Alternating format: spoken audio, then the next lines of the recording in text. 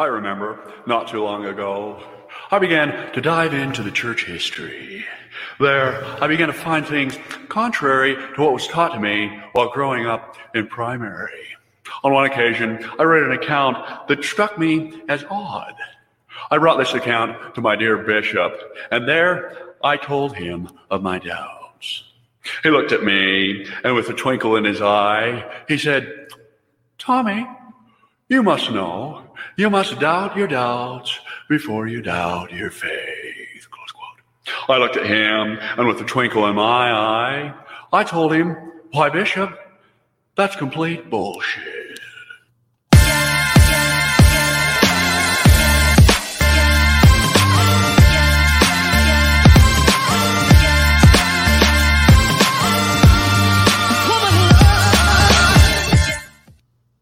RFM, welcome to another episode of Mormonism Live. How are you?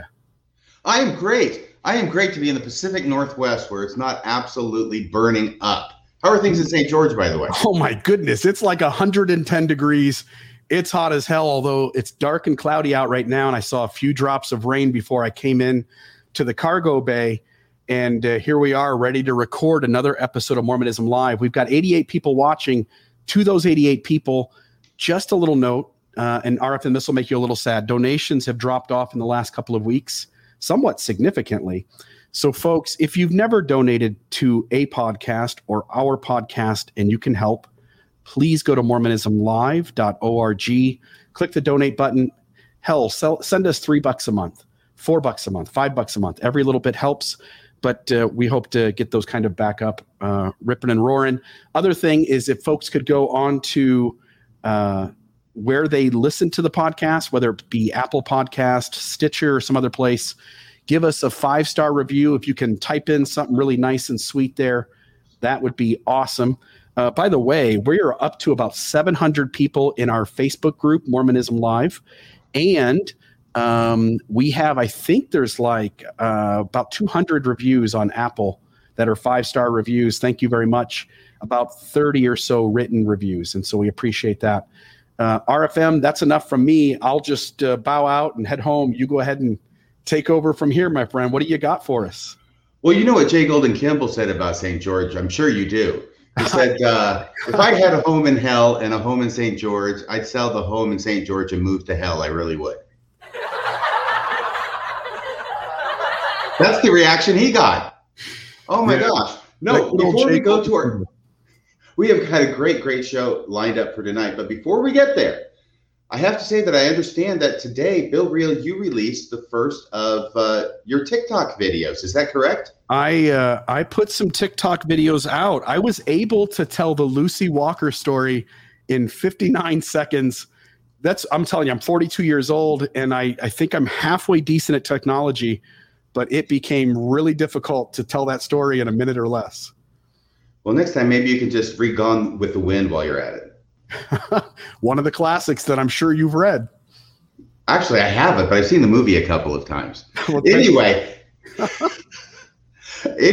yes, tonight's show, we have a guest. He is an author. He has written a book. It's a new book. It came out this year, 2021. By the way, it is June 23rd, 2021, when we are recording this. And his book, yes, it is tax deductible. Yeah. And his book, any contributions to the show are tax deductible. We're responding to a question from Lisa Hayes. So his book is called Joseph in the Gap. Okay, now that's not a Gap clothing store, though. This is Joseph in the Gap. And the author's name is Taylor Drake. I have not read this entire book, and I apologize for that.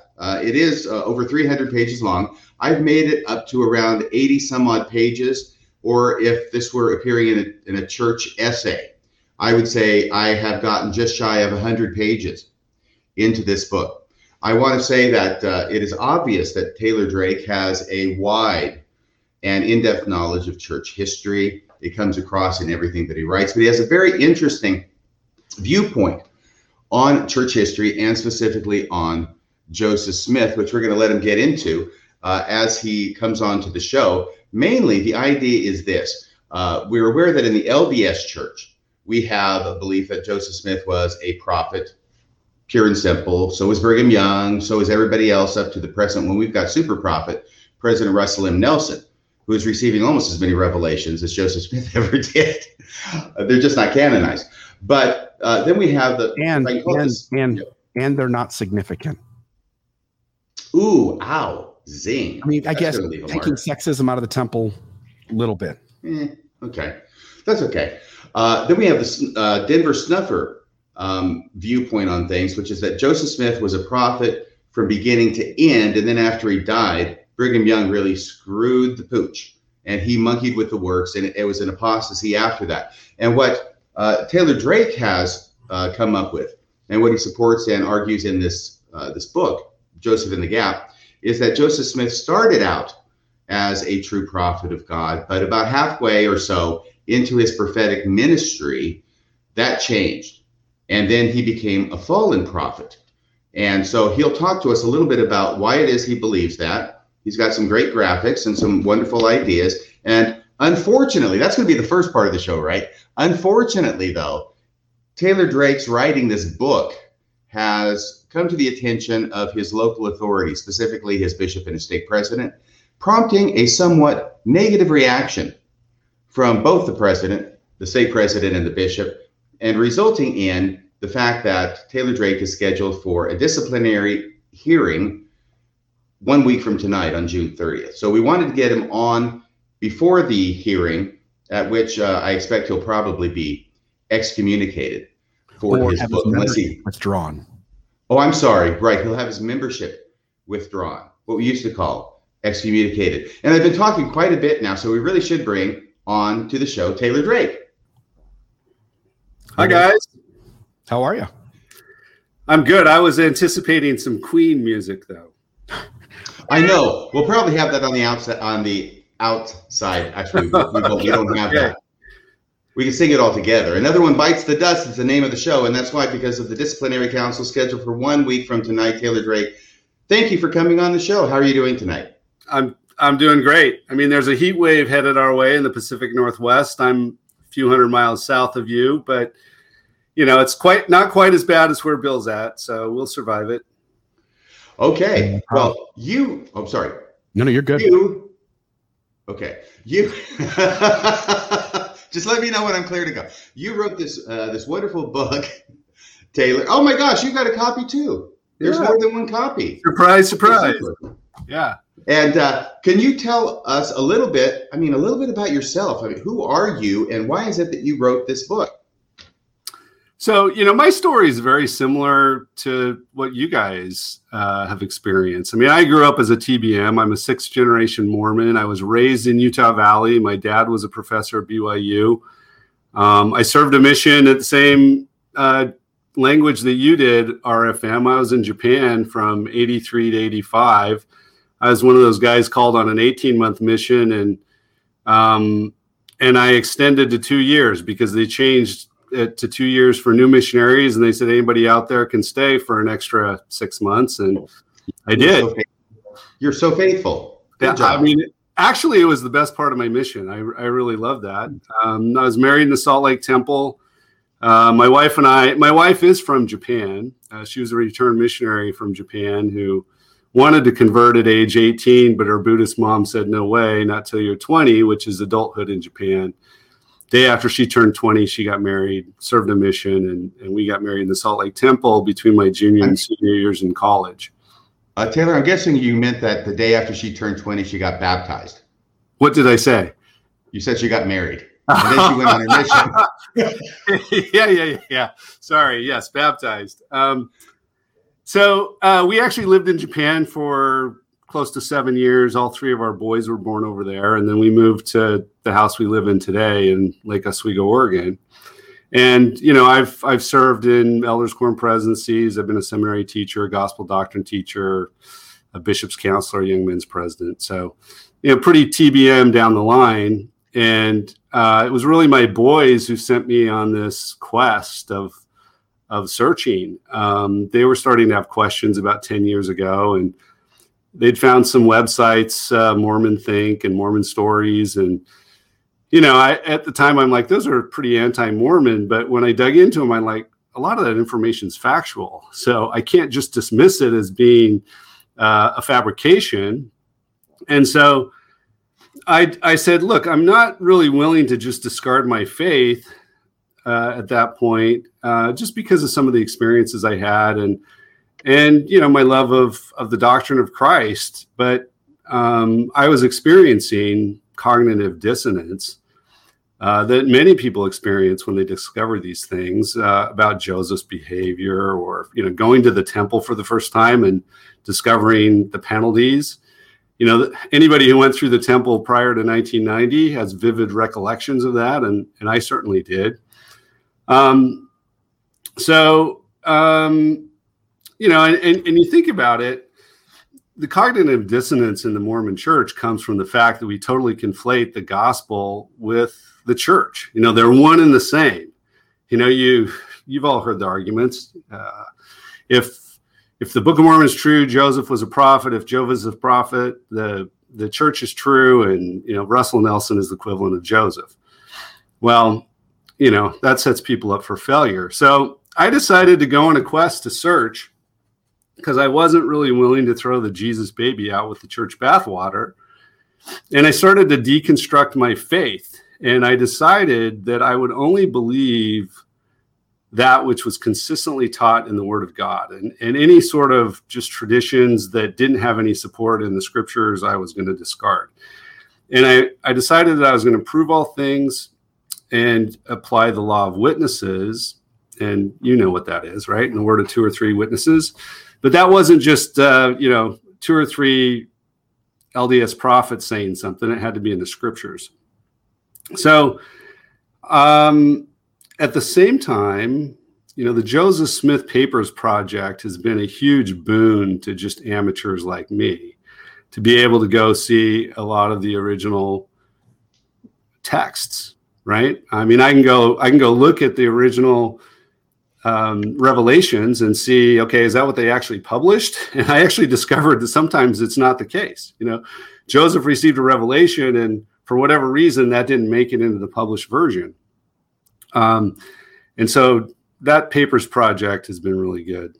And then during that time frame, what I've learned is using word search technology, just trying to do word searches. And I'll just give you an example. If I do a word search on sealing or sealed, in the scriptures, it only ever comes up as being sealed up unto eternal life. It never talks about a marriage.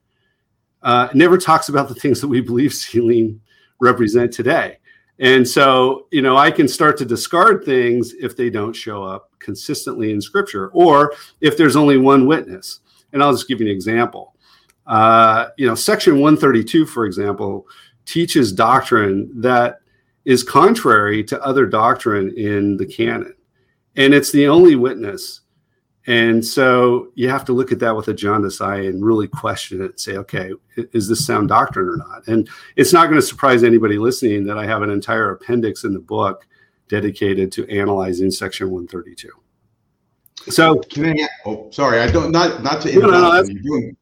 You're doing great, but what is your thesis in a nutshell regarding Joseph Smith? Because if I were to ask you, do you believe that Joseph Smith was a true prophet, you might have 2 different answers to the same question. Well, he was I believe he was a true prophet. And if we dig into those key points, the Lord warns him in a number of different places in the Doctrine and Covenants that if he's not aware, he's going to fall. And so the thesis of the book is, if I were to distill it down to a nutshell, it's that the Lord brought forth the fullness in the early part of the 1830s. And there are a few data points we can go over here in just a few minutes. But the saints rejected the opportunity to live the higher law of the celestial kingdom. And it's very similar to what Moses tried to do with the children of Israel. And the children of Israel failed, and the Latter-day Saints failed. And there was a result of that they got downgraded. Okay, they got downgraded in their priesthood. And because of that, Joseph's eyes began to be covered. and as a prophet. And we'll get to a couple of graphs that will show that here in a few minutes. But it's exactly what's described in Isaiah 29, verse 10. For the Lord hath poured out upon you the spirit of deep sleep, and hath covered your eyes. The prophets and your rulers, the seers, hath he covered. Now, the Book of Mormon actually has a slightly different take on that gives us a little more insight. And it says that ye have closed your eyes. It's not the Lord that's closed the prophet's eyes. Ye have closed your eyes, and ye have rejected the prophets, and your rulers and the seers hath he covered because of your iniquity. So actually, Bill, can you let me share my screen here? Great, because I'm going to be asking you, and this is what this leads into, is when is it that you think that Joseph became a fallen prophet? And why is it you think that? And that's where these screens will lead. Okay, so what we're looking at right here is the number of revelations that Joseph received in any given time in these years, okay? And from 1829 through 1834, you see that there are quite a few revelations that come forth during this time period. And this is a time period when you believe that Joseph Smith was acting as a true prophet, correct? Correct. And then if we look after 1834, there's hardly any. And you have to ask yourself why. Why is this the case? And, as I'm digging into history, it became clear to me that the saints got downgraded right around 1834. There were a few things that ended up in 1836. So to answer your question directly, RFM, I don't know that I can put a specific date on it, but I can say that, over a period of time here after 1834, his prophetic eyes were being covered. And as you know, what the saints believed in Kirtland is very different than what the saints believed in Nauvoo. And yet, in the Kirtland era, in fact, let's walk through a couple of data points. I'm going to back this up for just a second, because I think it's important to just grasp this. In March of 1829, the Lord gave a warning to the saints. Now, you won't find this warning in our Doctrine and Covenants, but you will find it in the Book of Commandments, which was the precursor. And that was the Book of Commandments of the Church of Christ. So Christ had his name in the church. He established it, and he gives this warning. If the people of this generation harden not their hearts, I will work a reformation among them, and I will establish my church, even the church which was taught by my disciples. Can you stop right there for just a second? Only because when I read that, the word reformation jumped out at me, because as I've been a member of the church at least 40 years ago, we made a huge distinction. The church did. This is not a reformation. That's what Martin Luther and all those guys did. This is a restoration, not a reformation. But here it's talking about a reformation. Right. And he's saying he's going to establish his church that was taught by his apostles. So this is biblical Christianity. It's just biblical Christianity without the creeds of the Protestants and the Catholics. And so that's what I read as the Lord saying here. But the next little sentence here is the kicker. And now if this generation do harden their hearts against my word, behold, I will deliver them up unto Satan. Now, when I came across this in a blog online that I was reading, I was like floored. I had to see this for myself. I ran I didn't run. I got in my car and I drove 2 miles to Deseret Book. And I said, I got to find this. Where can I get a copy of the Book of Commandments? And we don't have one, but we can order one. And so I ordered, the cheap copy.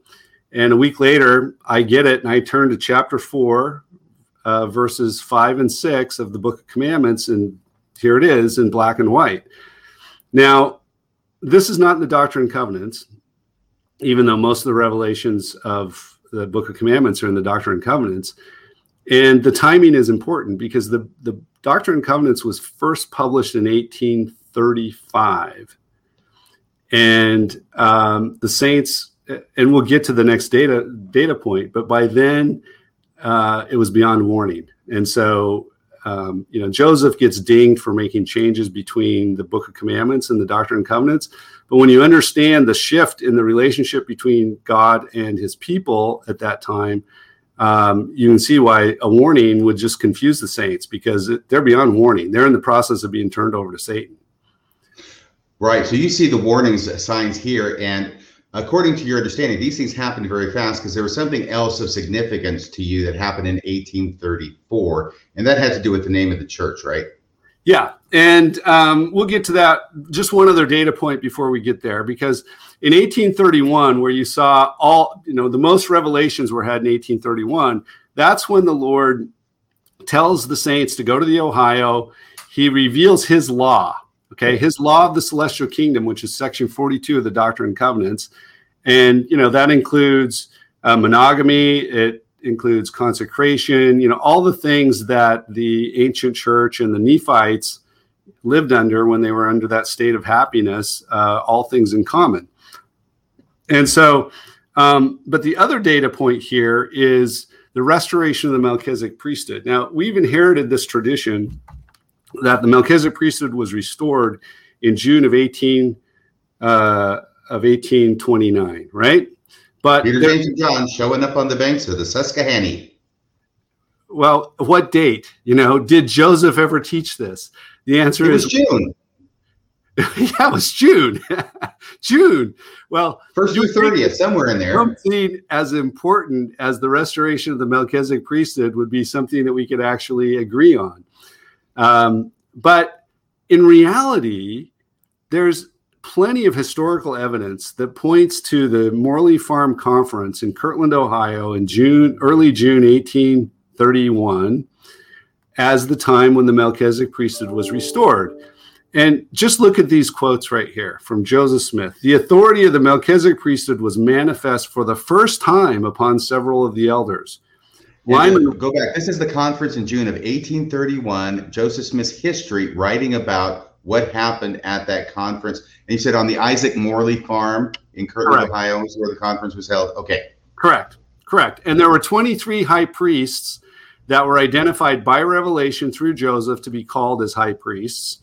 And in fact, this next guy, Lyman White, who most Mormons don't understand, he saw a vision of the Father and the Son, and he ordained 17 of the 23 high priests. A very interesting character who didn't follow Brigham Young, and so Brigham Young excommunicated him after Joseph was dead. But here Lyman White says, for the first time I saw the Melchizedek priesthood introduced into the church. Okay, another witness. John Carrill, you might be familiar with John, but he was a counselor to Bishop Partridge, and he ended up separating from the church in 1838 because he saw what was going on in Missouri, and he said, I don't want any part of this. And he wrote a 50-page brief history of the Latter-day Saints, which is a really good read. I highly recommend it. But he said the Melchizedek priesthood was then for the first time introduced.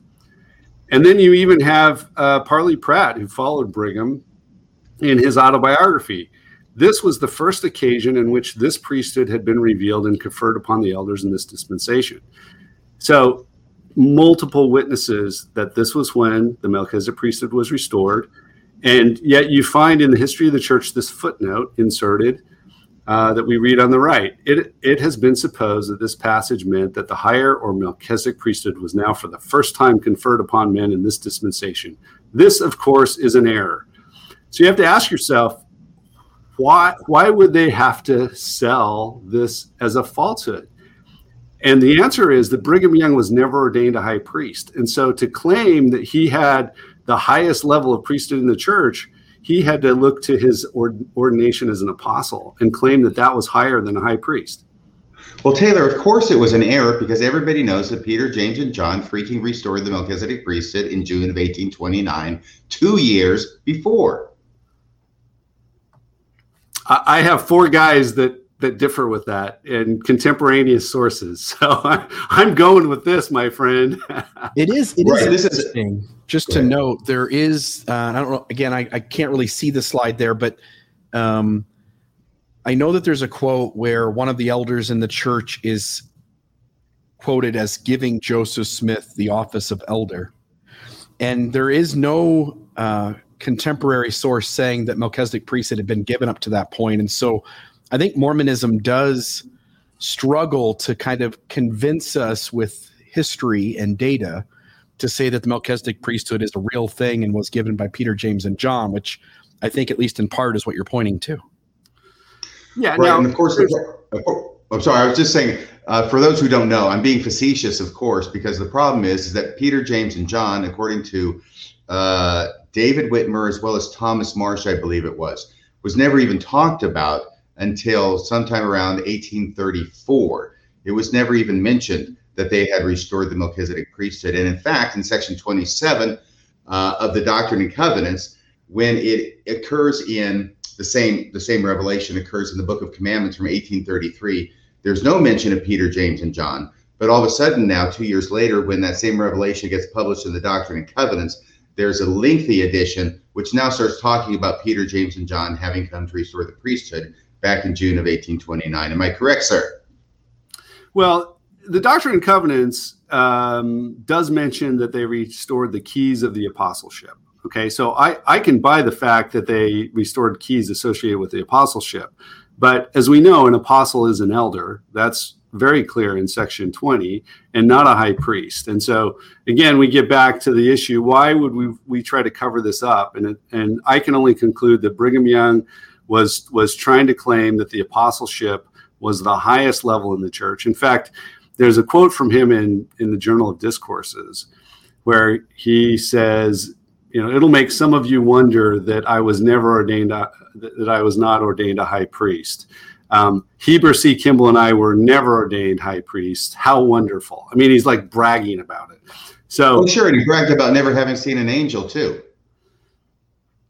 Well, when Joseph died, he said, I'm not a prophet. He said, now you have to live by faith, so he's got to live with that claim too.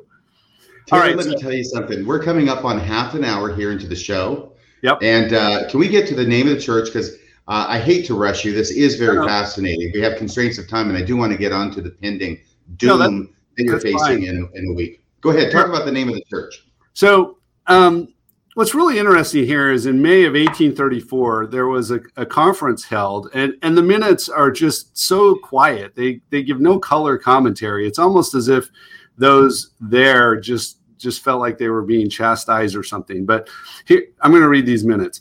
The conference came to order, and Joseph was chosen moderator. Frederick Williams and Oliver were appointed clerks. After prayer, the conference proceeded to discuss the subject of names and appellations when a motion was made by Sidney Rigdon and seconded by Newell Whitney that this church be known hereafter by the name of the Church of the Latter-day Saints.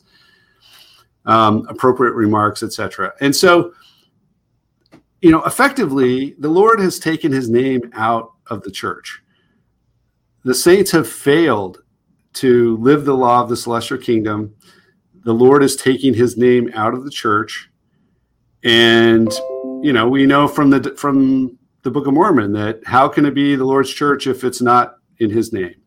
And so we can see that basically on the 1835 edition of the Doctrine and Covenants. It's the Church of the Latter-day Saints. Or you see it on the Kirtland Temple, the house of the Lord built by the Church of the Latter-day Saints. So this is a big milestone. And I don't know how many people actually know this. I've brought it up to some people and they're like, nah, it's always been the Church of Christ. The typical explanation in Mormonism is that we had the restoration and everything's been uphill since there. We're just going on to victory. And this is a very sobering reality. Well, didn't they take care of that problem 4 years later in 1838 when they set Jesus Christ back into the name of the church? Yeah, somebody slipped him back in there. Well, there's a revelation in the Doctrine and Covenants, right? Well, it does mention, this Church of Jesus Christ of Latter-day Saints. So, all right. So this is an important milestone. And, but to continue the story then, we have, and it's a reason why, the book is entitled Joseph in the Gap, because, there are lots of, and I mentioned this earlier, there are lots of similarities between Joseph and Moses. and I'm going to just stop sharing this for just a second and pull up my notes here. But there are lots of similarities that we find in the scriptures. Both were trying to prepare people for the higher law. Both fail. What very few people realize is the Old Testament talks about Moses in an intercessory role, atoning for the sins of the Israelites. For example, Deuteronomy 4 talks about how the Lord was angry with Moses for your sakes, right? So on behalf of the people, the Lord was angry with Moses. I think Psalm 106:23 is a real important milestone to hammer this home. They forgot God, their Savior, which had done great things in Egypt, wondrous works in the land of Ham, and terrible things by the Red Sea. Therefore, God said that he would destroy them had not Moses, his chosen, stood before him in the breach to turn away his wrath, lest he should destroy them.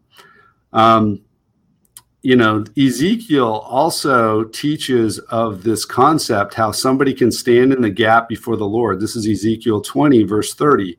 And I sought for a man among them that should make up the hedge and stand in the gap before me in the land, that I should not destroy it, but I found none. So in that case, they didn't find somebody to stand in the gap, but the principle is introduced, and it's consistent in the Old Testament. And, I find that Joseph seems to be in that same situation, that he potentially was an intercessor on behalf of the Latter-day Saints. And you think about this, when we have the fullness, we have the Holy Ghost, the gift of the Holy Ghost that will sanctify people. But when you lose that priesthood, there seems to be something according to a lesser law that is the way that the people are sanctified before the Lord. Can I ask you a few points here really quickly? Sure. All right. The law of consecration was initiated in the early 1830s, but then it was largely dropped by the time the Mormons get to Nauvoo. Do you consider that to be part of the falling away? Sure, absolutely. Joseph Smith introduced polygamy at some point in the mid-1830s. Apparently, if you consider Fanny Alger a polygamous marriage as opposed to simply a dalliance on the part of Joseph Smith. But some point, even a couple of years after that, we have our first, I think generally understood to be polygamous marriage of Joseph Smith. Do you, first off, and this is a yes or no question, please, you believe that Joseph Smith practiced polygamy, correct? Absolutely. Do you believe that that was part of the falling away? Yes. That was not authorized of God? Yeah, I mean, this was part of a cursing. All right, the Lord said he would turn them over to Satan. And the doctrines that were introduced after the name of the church was changed, the Lord said he had given them the fullness. They rejected the fullness. So any sort of doctrine after that time period, to me, is highly suspect. And when you look at things like polygamy, the temple endowment, and you say, okay, are these consistent with Scripture? Are these consistent with what the Lord has told us about what his law is earlier? And it fails the test every time for me. So I believe Joseph practiced polygamy. And, the Lord in, Ezekiel 14, he says that if you go to him or the prophet with an iniquitous heart, if you hold these polygamous desires, for example, in your heart, he's going to answer you, yes, go right ahead. And I think that's what happened. I totally think that's what happened. Okay, so you've got this great book that you wrote, and I know that it covers a lot more than what you've talked about, and it goes into detail with a lot more support for it. But basically, the idea that Joseph was a prophet, but then stopped being a prophet or became a fallen prophet, is something that doesn't necessarily jive with the current understanding and acceptance of the leadership of the LDS Church. Would you agree with that? I mean, that's a point that my stake president brought up to me. Joseph was not a fallen prophet. That's heresy. And here's the segue. So this just got published. I mean, it's self-published, right? Yes. Yep. Means that they only get published when people order them, correct? Yeah, it's on Amazon, $14.95. Can be ordered by anybody, and Amazon prints them as you go. Somehow this came to the attention of your bishop and/or stake president. Can you tell us how that happened? Well, I asked him, and he gave me an answer that wasn't very satisfactory. And You asked your stake president? I asked my stake president how he came to know about it. I'm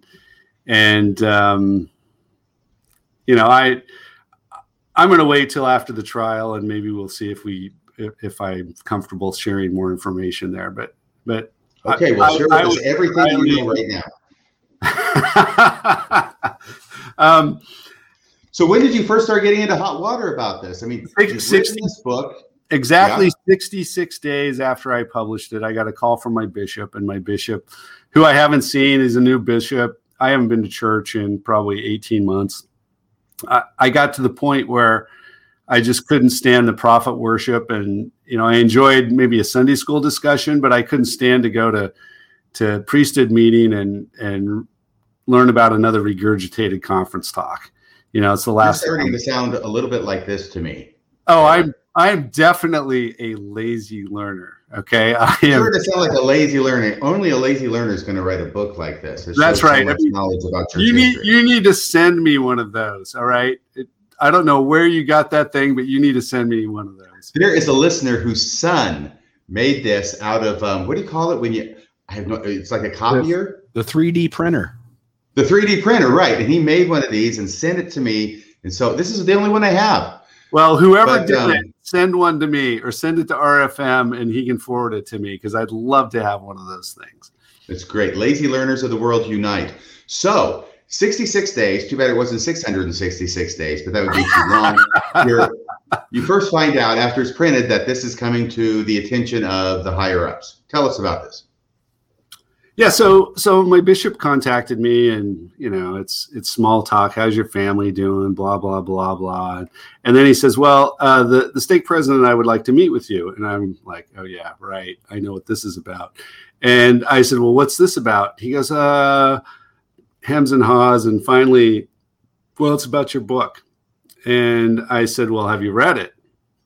No. Had you talked to your bishop about your book at all before this? No. This is coming out of the blue about the book. Totally out of the blue.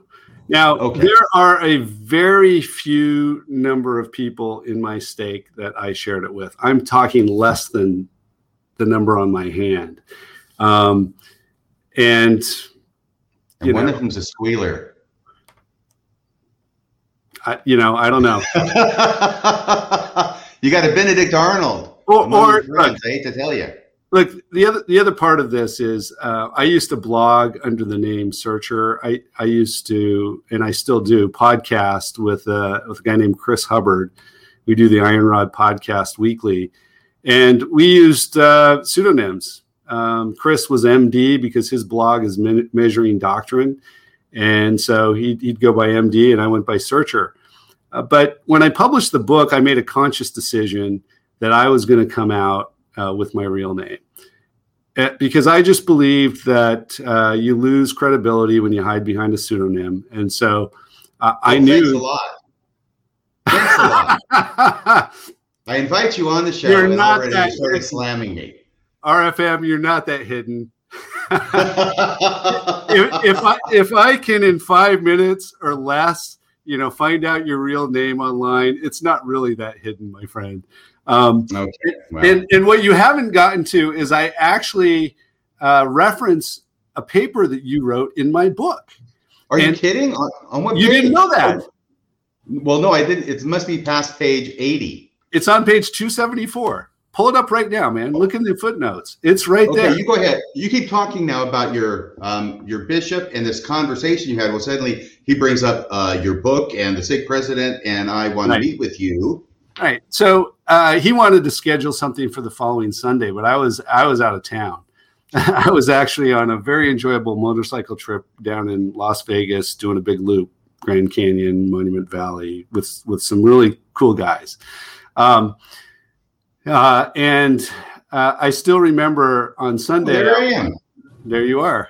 There you are. Okay. In black and white.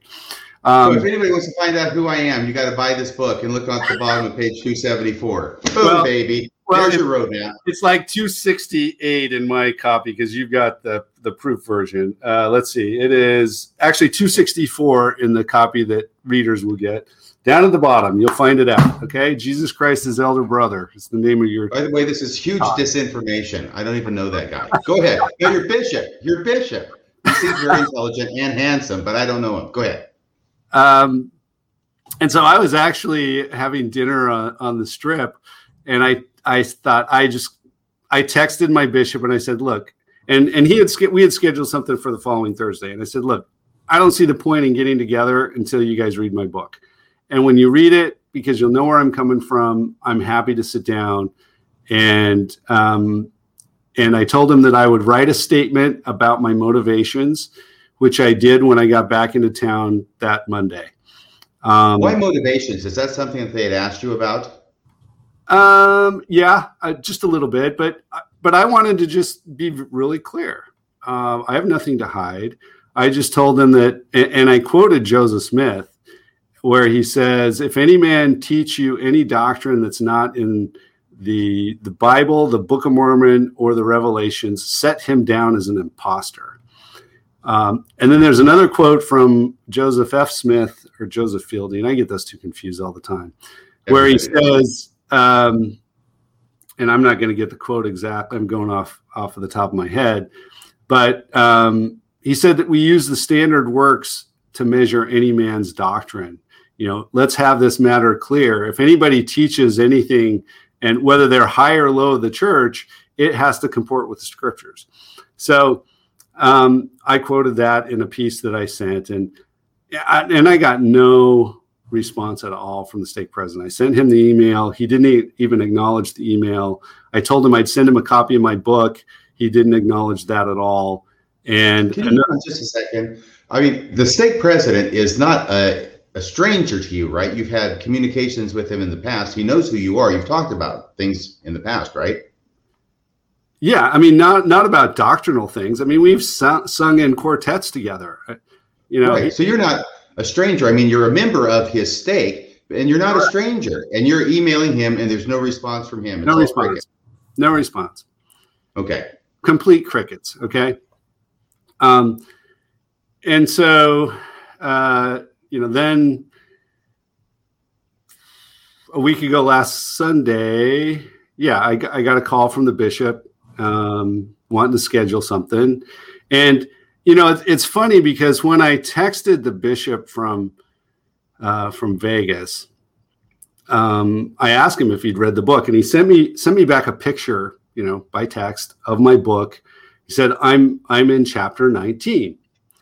Okay. So if you know chapter 19, if you look in chapter 19, you can see what the title is. And hang on. 1919. Strong delusion. Yes. He said, I'm in chapter 19. Strong delusion that they may believe a lie. Is that the scripture? Yeah. Look at the scripture at the top of it, right? Well, I'm just looking at the table of contents. This is all coming off the top of my head, baby. Yeah. Well, if you turn to chapter 19, and this is the analysis where I go through the temple endowment. All right. And so Second Thessalonians. I did that. Second Thessalonians. No, yes. Chapter 2, verse 11. And for this cause, God shall send them strong delusion that they should believe a lie. Second Thessalonians 2:11. Correct. So again, the temple endowment ceremony, as it's practiced in the church today, is something that was introduced in Nauvoo and just doesn't pass scriptural muster at all. Now you think the whole temple endowment is wrong. That's part of the fallen nature of the church, and Joseph Smith is a prophet at the time. Yeah. I mean, if you look, 3 Nephi 11, the Lord tells us what his doctrine is.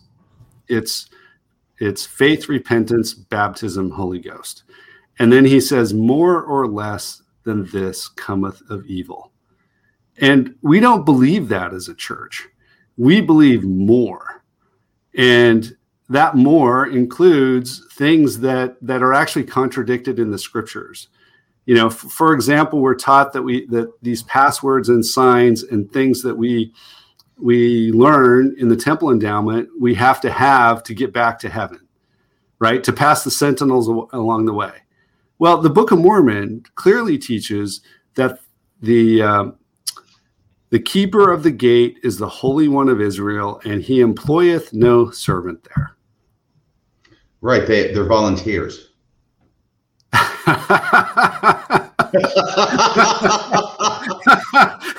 There's no paid ministry in the church. You know that. Of course not. They call it a living stipend and let's see, a vacation house. Oh my gosh. I'm afraid of taking you off the subject that you were on, because you said that you're in Las Vegas, Bishop Tex. Right. Yeah, I'm on chapter 19 of the book. Yeah, he led me to believe that he had read the whole thing, and it come to that he was up to chapter 19, but in reality he had just read 19. So, all right, we go into this meeting, and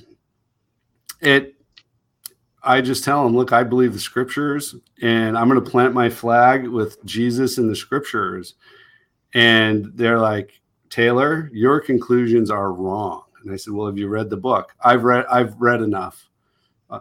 The stake president said, I've perused it, which, as you know, he used peruse in the wrong, in the wrong way, because peruse means carefully, right? I have received some pushback on Reddit about me being the grammar Nazi. And I think the criticism is probably largely justified. But the deal is that peruse, as we talked about, peruse is almost always used in the sense of scanning something, right, and just sort of looking at it very briefly. When actually the word peruse means the opposite. It means to go through things with a fine tooth comb and read it very, very carefully. He didn't peruse it in the correct way that you used it. Yes. He scanned it. Okay. Right? Okay. So then what happens? Well, your conclusions are wrong, Taylor. Your conclusions are wrong. What are we going to do about your membership? He immediately went to the membership question. Whoa! I mean, just like right there, and you said, then you quoted Joseph Smith saying, "It doesn't prove a man is a bad man just because he errs in doctrine." I should have, or that's why you need a lawyer with you in these things. Joseph Smith also said that I hate to see people kicked out because they don't believe according to the creeds, the Methodists and others. And I'm not getting that exactly right, but that's what he said. Okay, so what about your membership now? Right. I mean, you have reached the wrong conclusion. And I asked him, I said, well, is the doctrine of Christ the doctrine of the church? He said, absolutely. Absolutely. Well, Christ tells us what his doctrine is, and more or less cometh of evil. So, I then asked him, is there any place in this church for somebody who believes what the saints believed in Kirtland, Ohio? You are full of trick questions, aren't you? You're almost as good as Jesus. Hardly.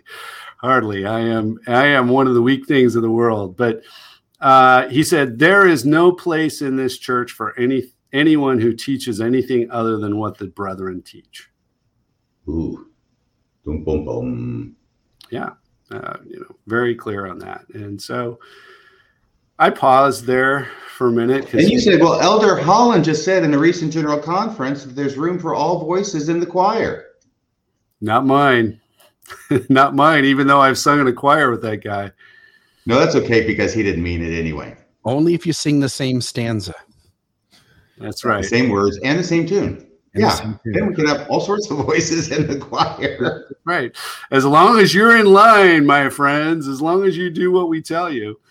So I just said, look, I have to hew to the iron rod. I have to cling to the iron rod. And, he never even made the threat of like, well, we're going to have a disciplinary council unless you retract your book. He never said anything about retracting the book. He was just like, you're teaching this false doctrine. We got to have a disciplinary council. So it sounds to me like he's gunning for you. Look, I don't know what the higher ups, if you look in the handbook, there's a requirement that they actually go talk to the higher ups if there's a case of apostasy, right? And their apostate definition of apostasy is anything they want it to be if they feel threatened. And a tradition. Isn't there also a requirement that they counsel with you to some degree and try and convince you of the error of your ways, rather than just saying you don't fit here and we're going to kick you out? To me, it felt like there was no counseling, and there was no attempt to understand where I'm coming from. And that's demonstrated by the fact that they wouldn't even spend an hour or two reading the book. If these guys are that concerned about my spiritual welfare, then they should at least be willing to invest a little bit of time to understand the conundrum that is presented by the church, by the scriptures, when lined up against church practice and what we believe. The Lord in section 42 says, you're supposed to follow the scriptures as a law, and anybody who doesn't do that, and again, I'm paraphrasing, is off the rails. And so, my next book is probably going to be all the ways that we don't follow the scriptures. The guy that I podcast with, Chris, and who knows, you guys might want to be talking to him at some point, because he's probably going to get the tap on the shoulder at some point too. Especially since you just mentioned his real name on public. There we go. I was going to say radio, public TV. What is this? Public airwaves? It's a podcast, dang it. It's public. Podcast, that's right. So where was I going with that? You were in your meeting. You're in your meeting, and now he says, if you don't fit, if you don't teach what the current leaders teach, then you don't belong in the church. Right. So, that's where we stand. It's going to be a week from tonight. I think he wanted me to resign. That would have made it really easy for him. He doesn't have to have a trial. And now, under the kinder, gentler machine gun hand that they have, they don't even try to get the high council involved. But I told the stake president I want the high council involved. And I said, how much time do I have to defend myself? He said, 30 minutes. And I said, well, I'd like 45. He said, I'll give you 30. So, there seems to be a really hard line that's being taken. And again, if they really care about my eternal salvation, one would think that they would try to understand what I'm seeing in the scriptures that causes me to question certain things or come to the conclusions. All right. Because as you're only up to page 80, but RFM, I present evidence in every chapter of that book with everything that I'm backing up. Multiple evidences, and there are 459 footnotes in that thing, for crying out loud. It's not an academic tome. I've tried to write it in a very conversational way so that it leads people down this journey. I talk about the journey. Let's go on a journey. Let's talk about this. Let's understand what's going on. But there are multiple evidences to back up everything. And ultimately the conclusions when you get to the second half of the book, which are all the conclusions, the first half being a walk through the history, the hidden history, and the second half then being, if you buy that history, this is what it means for us today. Has your stake president gotten back to you on your request to have the high council present? I haven't heard boo since that meeting last Thursday. Yeah, I haven't. You're not going to hear anything at all. I don't know. He said, I'll send you a letter. The requirement in the handbook is that they send you a letter, informing you that your membership is in jeopardy. There's going to be a council, and here's the time, and you can show up and defend yourself or not. Let me jump in for a minute, which is I had 60 minutes, and I was able in those 60 minutes to run through essentially every problem in the church. So, but it took all 60 minutes to do it. And so I think they've learned their lesson. They realize that putting smart people in front of a room full of church leaders and allowing somebody to speak for an hour may be just a touch too much. Let me say, I told you this on the phone earlier. I kind of disagree with the perspective because I find too many problems early on in Mormon history, 1820s, Joseph Smith's treasure digging, all the kind of stuff that's going on there too. But I have to acknowledge that I think your ideas might be more of a threat than folks like me on the tail end. Now, I started off all in, and I'm slowly kind of taking people along with me on the journey. But what I think is going on in your situation, or at least what the brethren would be thinking, is the idea that that you're offering people like, hey, I believe in the Book of Mormon. Hey, I think the church was true early on. And whereas folks like me on this side, we're saying like, hey, throw out the baby with the bathwater, let's walk away. You're proposing to folks that, hey, like there's some of this is true and some of it isn't. And I think that aura of ideas allows people to be more comfortable as they begin to kind of engage the concept. Like, oh, so Joseph Smith was a true prophet, but Brigham Young was, kind of an a-hole, And it gives people kind of that cafeteria Mormonism feel where they can kind of pick and choose which pieces they hang on to and which ones they let go. And so from the church's point of view, I can sense probably some fear at these ideas, much more than maybe, Radio Free Mormon, for instance. Right. And the other thing is that it can also appeal to people who have a testimony of the truth of the Book of Mormon, but feel queasy about the practice of polygamy. Right. Exactly. And I think there are a lot of people out there who there are parts of Mormonism that feel really good to them. I mean, and if you look at what the Lord was trying to institute, I believe, with the biblical Christianity through Joseph in the time of the fullness, 1831, 32, was, love, equality, monogamy, work, seek the interests of others, all these things that we all kind of really want. And it's only men who have changed this over time and added all these accoutrements around the gospel that make it almost impossible to not question or doubt. If you look, and we don't have time to go in depth, but I talk about it in my book. Some of the things that Isaiah says about the Lord's people who are in a state of apostasy and the leaders of the Lord's people. And he doesn't have nice things to say. And, not my words, but the Lord's via Isaiah, they are greedy dogs that can never have enough.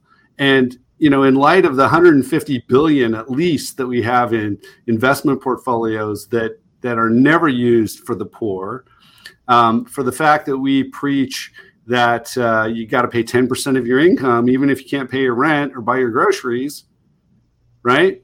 Whereas the original teaching was 10% of your interest, which meant of your surplus, not 10% of your income, 10% of your surplus. And, when I started getting on this shtick, for lack of a better term, I went to my bishop, and I had a really open-minded bishop at that point. And I said, look, Bishop, and he called me in for a temple recommend interview because I had let it lapse. And I said, look, Bishop, I'm not interested in going to the temple. I'm repenting of those covenants. I don't believe they're true. And by the way, I'm not going to pay tithing anymore to an organization that is unaccountable to its members and won't let us know how much money they rake in, how much they spend on the bureaucracy, an educational institution. It's very clear to me that tithing is supposed to be for the poor. And then, we constantly read the Book of Mormon, right? But we don't really believe it because the Book of Mormon slams us. It body slams us. The Book of Mormon says we rob the poor because of our fine sanctuaries. We do. Can I ask you something? Yeah. So, and again, I don't want to get off into the weeds. I'm kind of looking for a really short, like, hey, it bothers me a lot, or hey, it doesn't bother me much. But for instance, if we dive into the early history with like Joseph Smith's treasure digging, does that kind of stuff bother you at all? Or are you kind of like, nah, that kind of rolls off your back? Doesn't bother me. Yeah. And the other question I've got too is, are you drawn at all to folks like Rock Waterman or Denver Snuffer, for instance? No. Rock, I know Rock has affiliated himself with Denver. I haven't followed him that closely.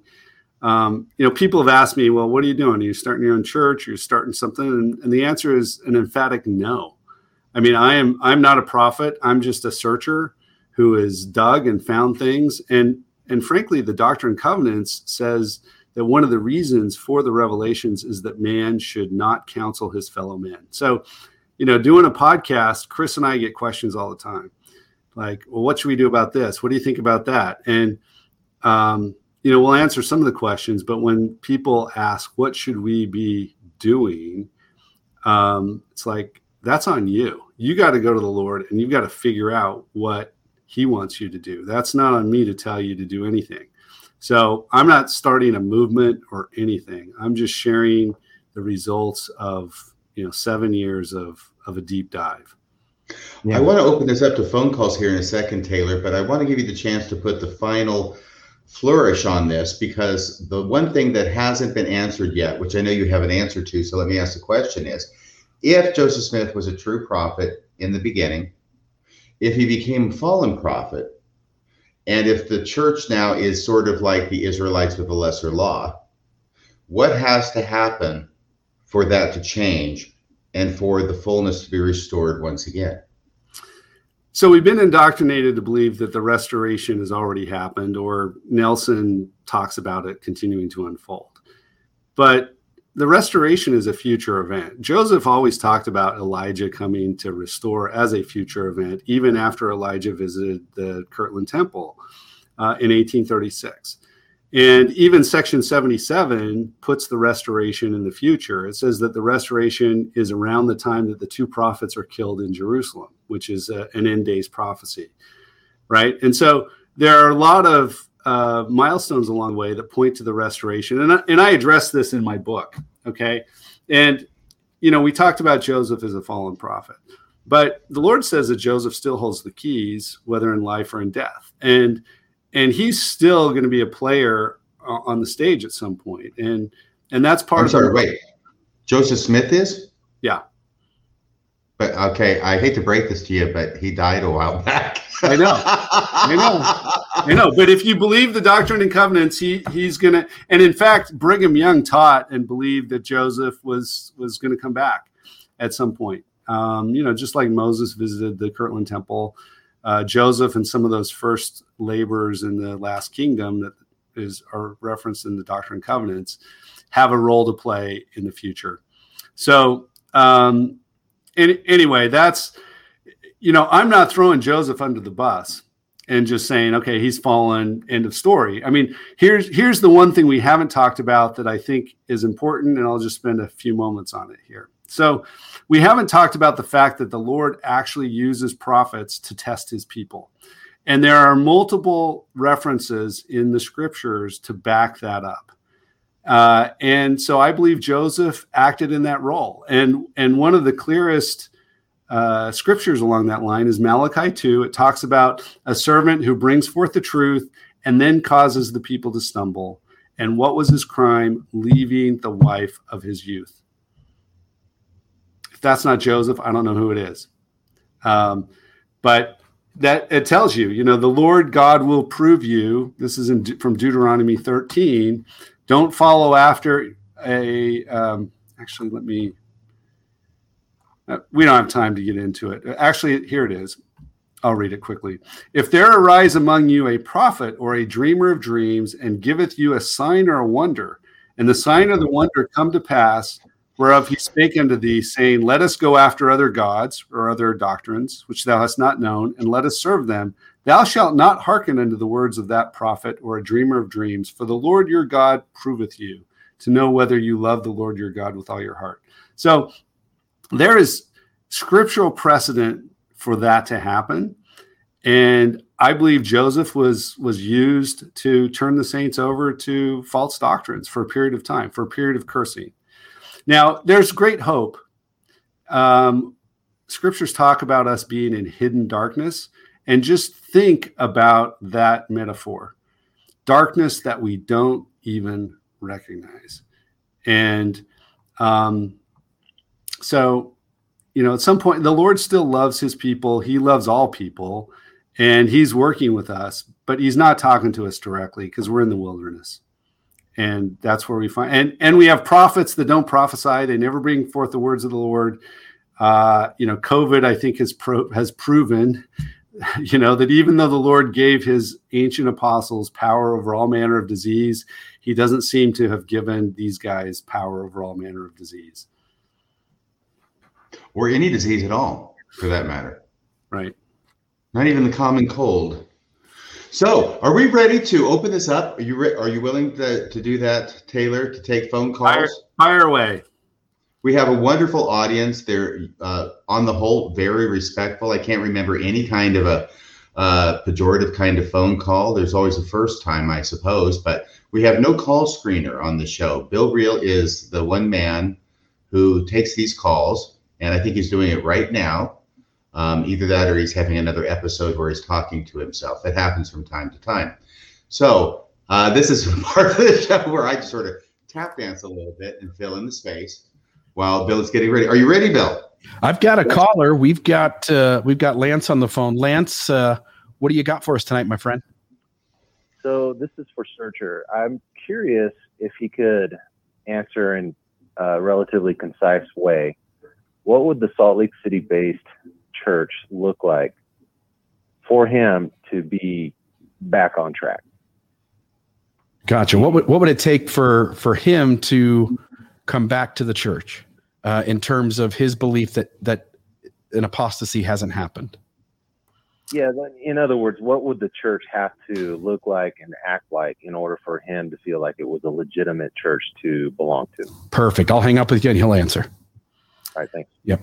So, Lance, great question. I think it gets to the fact that we don't follow the scriptures right now. So we would have to follow what the Lord has told us from the apostles on down. The Lord taught that his apostles were to go without purse or scrip. His apostles were to be outside of the stakes and preaching the gospel. They would have to be teaching us about Zion and what we have to do to establish Zion, not this false notion that you just stay in your stake and this is a mini Zion and you're going to be safe. Scriptures always talk about Zion as a gathering place. And, the Lord said prior to establishing the fullness that there is none that doeth good except those who are ready to receive the fullness.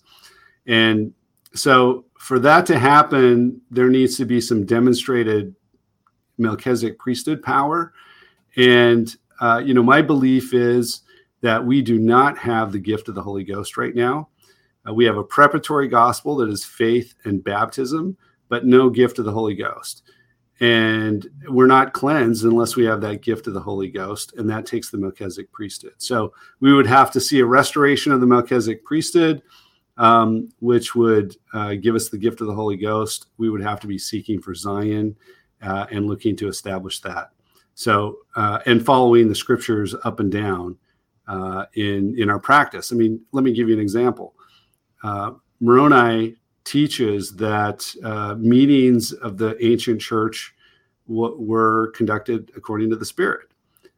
There were no topics assigned. There was not 6 months to prepare a speech and deliver it in general conference. It was supposed to be spontaneous according to the Spirit. And I would love to see that happen in the church, and it very rarely does. Great answer there. By the way, I think we skipped over one of my favorite parts of the show where we get to talk about the phone number people should call. Yeah, it should be 435-200-3478 or 435-200-FIST. Taylor, you got to do it with us. Fist. There we go. All right. FIST. There we go. Yes. All right. We don't have another call yet, but I know that 21st Century Saints asked a question, which was if these guys are just willing to leave you alone, they just called off the disciplinary court, are you content staying in the church? Do you feel that way about it? Yeah, I mean, I tried to stay in, and I haven't, like I said, I haven't gone in a year and a half. And every chance I got, I would preach Jesus. I was not calling out the problems because people who are blinded to that just need Jesus. And I've had high officers in my stake consult me and say, well, what do you think I should talk about? And I say, look, we got to elevate Jesus. He's not our elder brother. He is our God. The Book of Mormon teaches that Jesus is God. And one of the great false doctrines that has permeated the church is this idea that God was once a man. And this is a longer discussion, but in the Kirtland era, the belief in God was very different than in Nauvoo. And the belief in God was in the Lectures on Faith, which was the doctrine of the Doctrine and Covenants when it was first published. And then it was taken out in the 1920s by a bunch of intellectuals in the church. So, and there you go. You got it. So, for me personally, believing in the God, finally, instead of the celestial polygamous God, but actually believing in the God of the Book of Mormon, that is also the God of the Lectures on Faith, for me was very enlightening to elevate Jesus to his stature as God, as the physical manifestation of God here on the earth. Perfect. Thank you. So the next caller is Travis. Travis, you are on the air, Mormonism Live with Bill Reel, Radio Free Mormon, and Searcher. Hey, thank you. I appreciate this concept that Taylor's presenting. I kind of want to make a little bit of a plug. I've been watching and reading the comments that have been coming up, and I know where your audience stands a lot. Where most post-Mormons and ex-Mormons typically go is to an atheist or agnostic view, and they kind of we throw the baby out with the bathwater, like it's been presented here.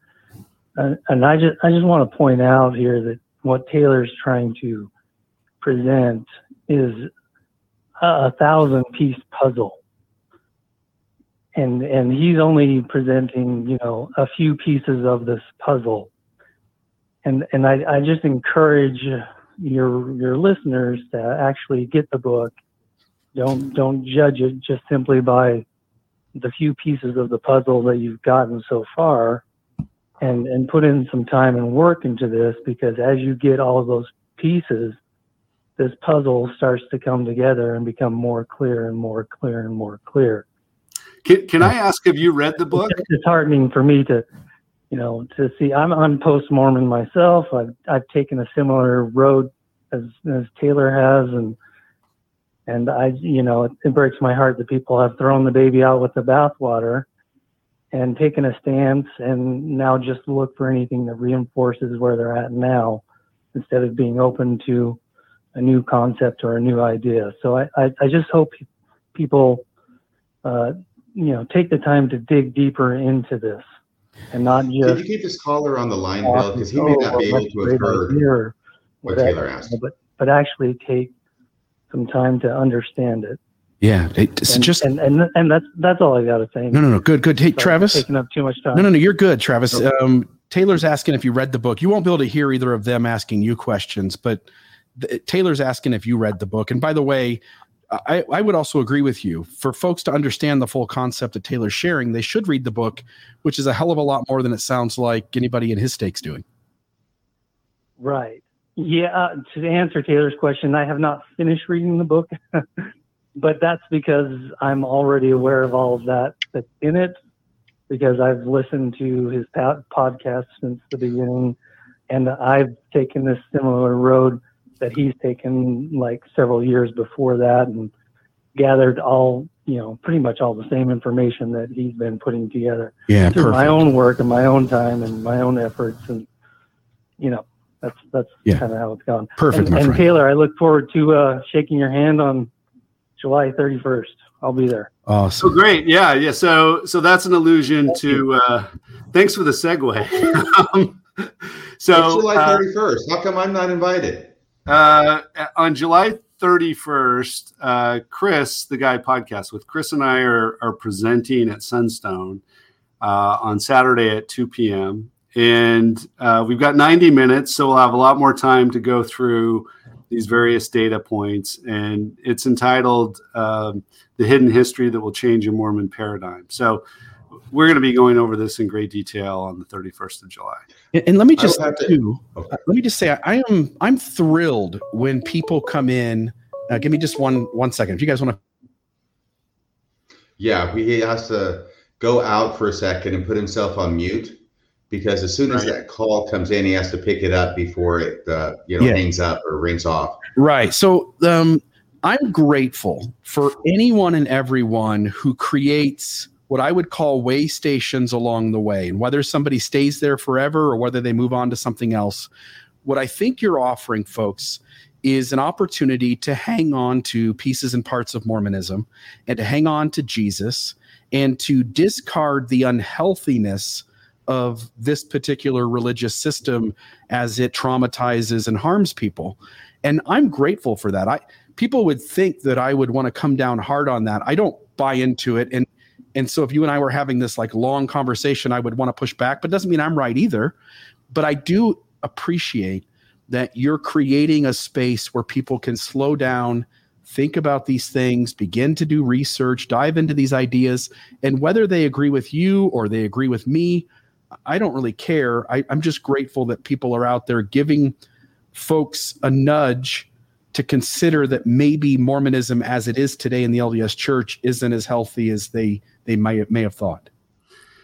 Yeah, and one of my purposes in writing the book is, we're so steeped in these traditions that we've heard since we're in primary, right? And so when you run across some of this information that causes you cognitive dissonance, you don't have a framework to understand where we are and why we've gotten to this place of institutional downgrade, institutional apostasy. And so the book is meant to be a big picture roadmap with enough data points and enough evidence so that people can say, yeah, I can see how based on this, and this, you can now draw these conclusions, all based in both history and scripture. And there was no book like that when I started running across these concepts. And I'm not here to tell you that that this is all original to me. It's not. In fact, very little of it is. Some of it is. But I have been privileged to be able to synthesize it and bring it into a book format that I think is digestible and understandable for the lay Mormon. And it's written to that Mormon audience. Perfect. So I just want to say before we go to the next caller, Jared, who's been following us for quite a while, he is definitely a believer in the church and again, good for him. Jared, you constantly throw up things like this, and we've invited you, RFM and I have invited you to reach out to us. We'd love to have you on the podcast and give you a chance to defend some of your positions of faith. I'd love to have you do that. You can find me on Facebook pretty super easy. You can find Radio Free Mormon on Facebook pretty super easy. And can I just push back on Jared? Because he's a study that I've lost my testimony.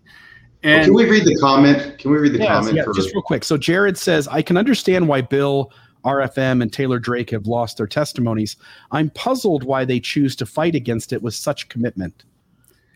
And I read that and I'm like, look, I've found my faith. I have my testimony of Joseph, of the Book of Mormon, of the gospel in its form, in its pure form that I believe was taught in Kirtland, is stronger than it's ever been. It's just that I have to discard all of these unscriptural doctrines that we have adopted. And I've given people a framework to understand why we're in the quandary that we are. And so I reject that assertion that I've lost my testimony. I have the stronger testimony than I've ever had. Perfect. Charlie, you are on the line here with Mormonism Live with Radio Free Mormon, Bill Reel, and Taylor Drake. What do you have for us tonight, my friend? I appreciate everything you guys do. But first, I'd like to say I empathize kind of with what Taylor's going through and what he's presented.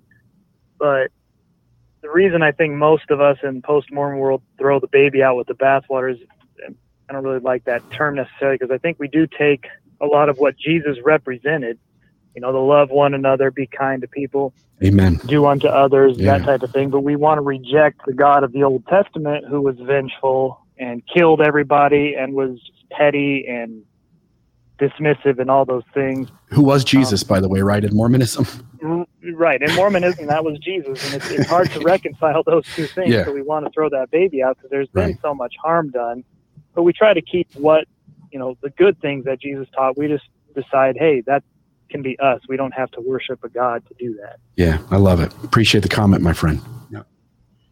Oh, by the way, I will add that one of the aspects of Jesus that goes largely unremarked upon, at least in Mormonism, but is a significant part of the New Testament, is that he continuously and stridently stood up and criticized the leaders of his church, the leaders of his religious institution. And so I would think, to answer Jared's question, you might ask that same question about why it was that Jesus felt that it was so necessary to be committed to criticize his religious leaders in his day, if you think that that's a problem.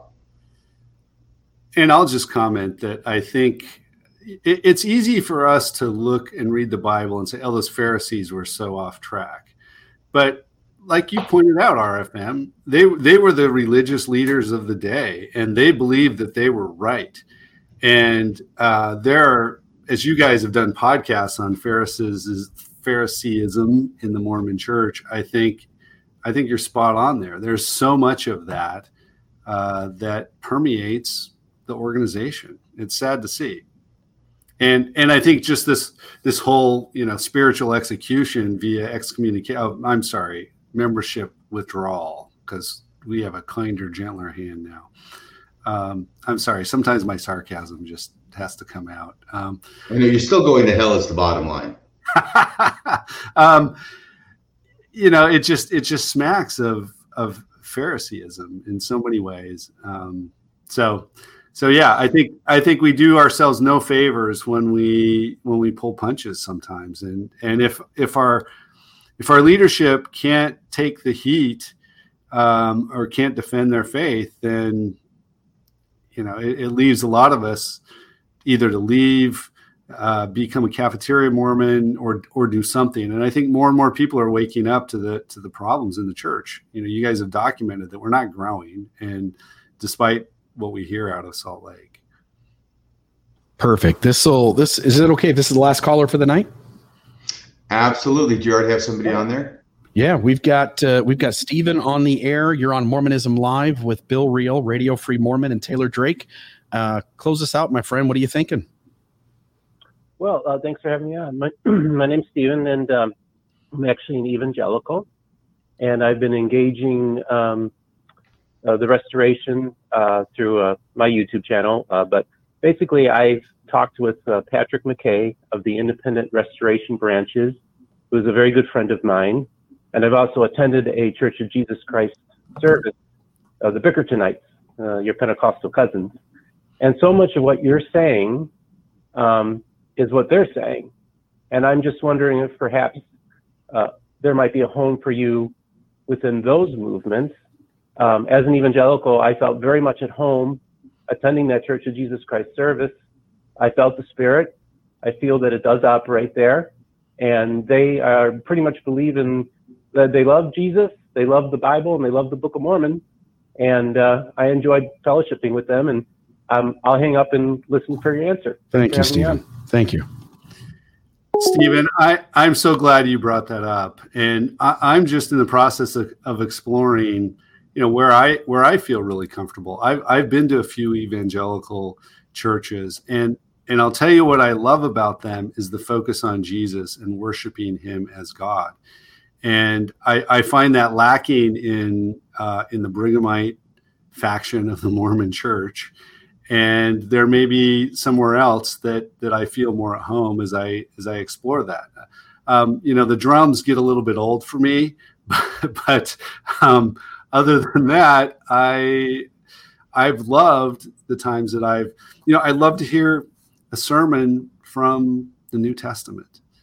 I think there's just power in Jesus's words to make us better people. And I just long, one of the problems I have in going to a sacrament meeting is I'm going to get some droll rehash of a conference talk or pay your tithing or do your home teaching